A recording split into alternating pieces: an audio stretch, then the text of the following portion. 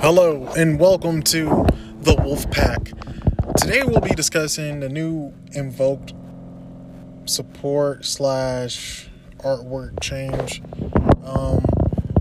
It's pretty interesting. The new invocation has new artwork. If you haven't seen it, it looks like it implies they may be getting a new monster. If you are a fan of Invoked, if you are an Invoked Duelist, if you normal summon Alistair, then I think you'll like the new support and artwork for Invoked.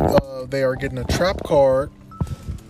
The trap card essentially lets you summon a monster from your opponent's banished zone and one from yours, and you swap. So you give them something that you summoned off of, you summon Megaba or whatever, and you pretty much essentially nab one of their boss monsters. It's a win-win.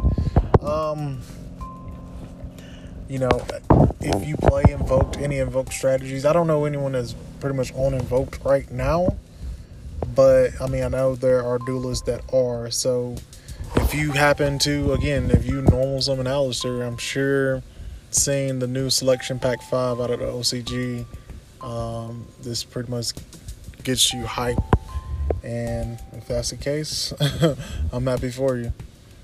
That's all for today, folks. Peace. Have a good day. Wolfpack signing out.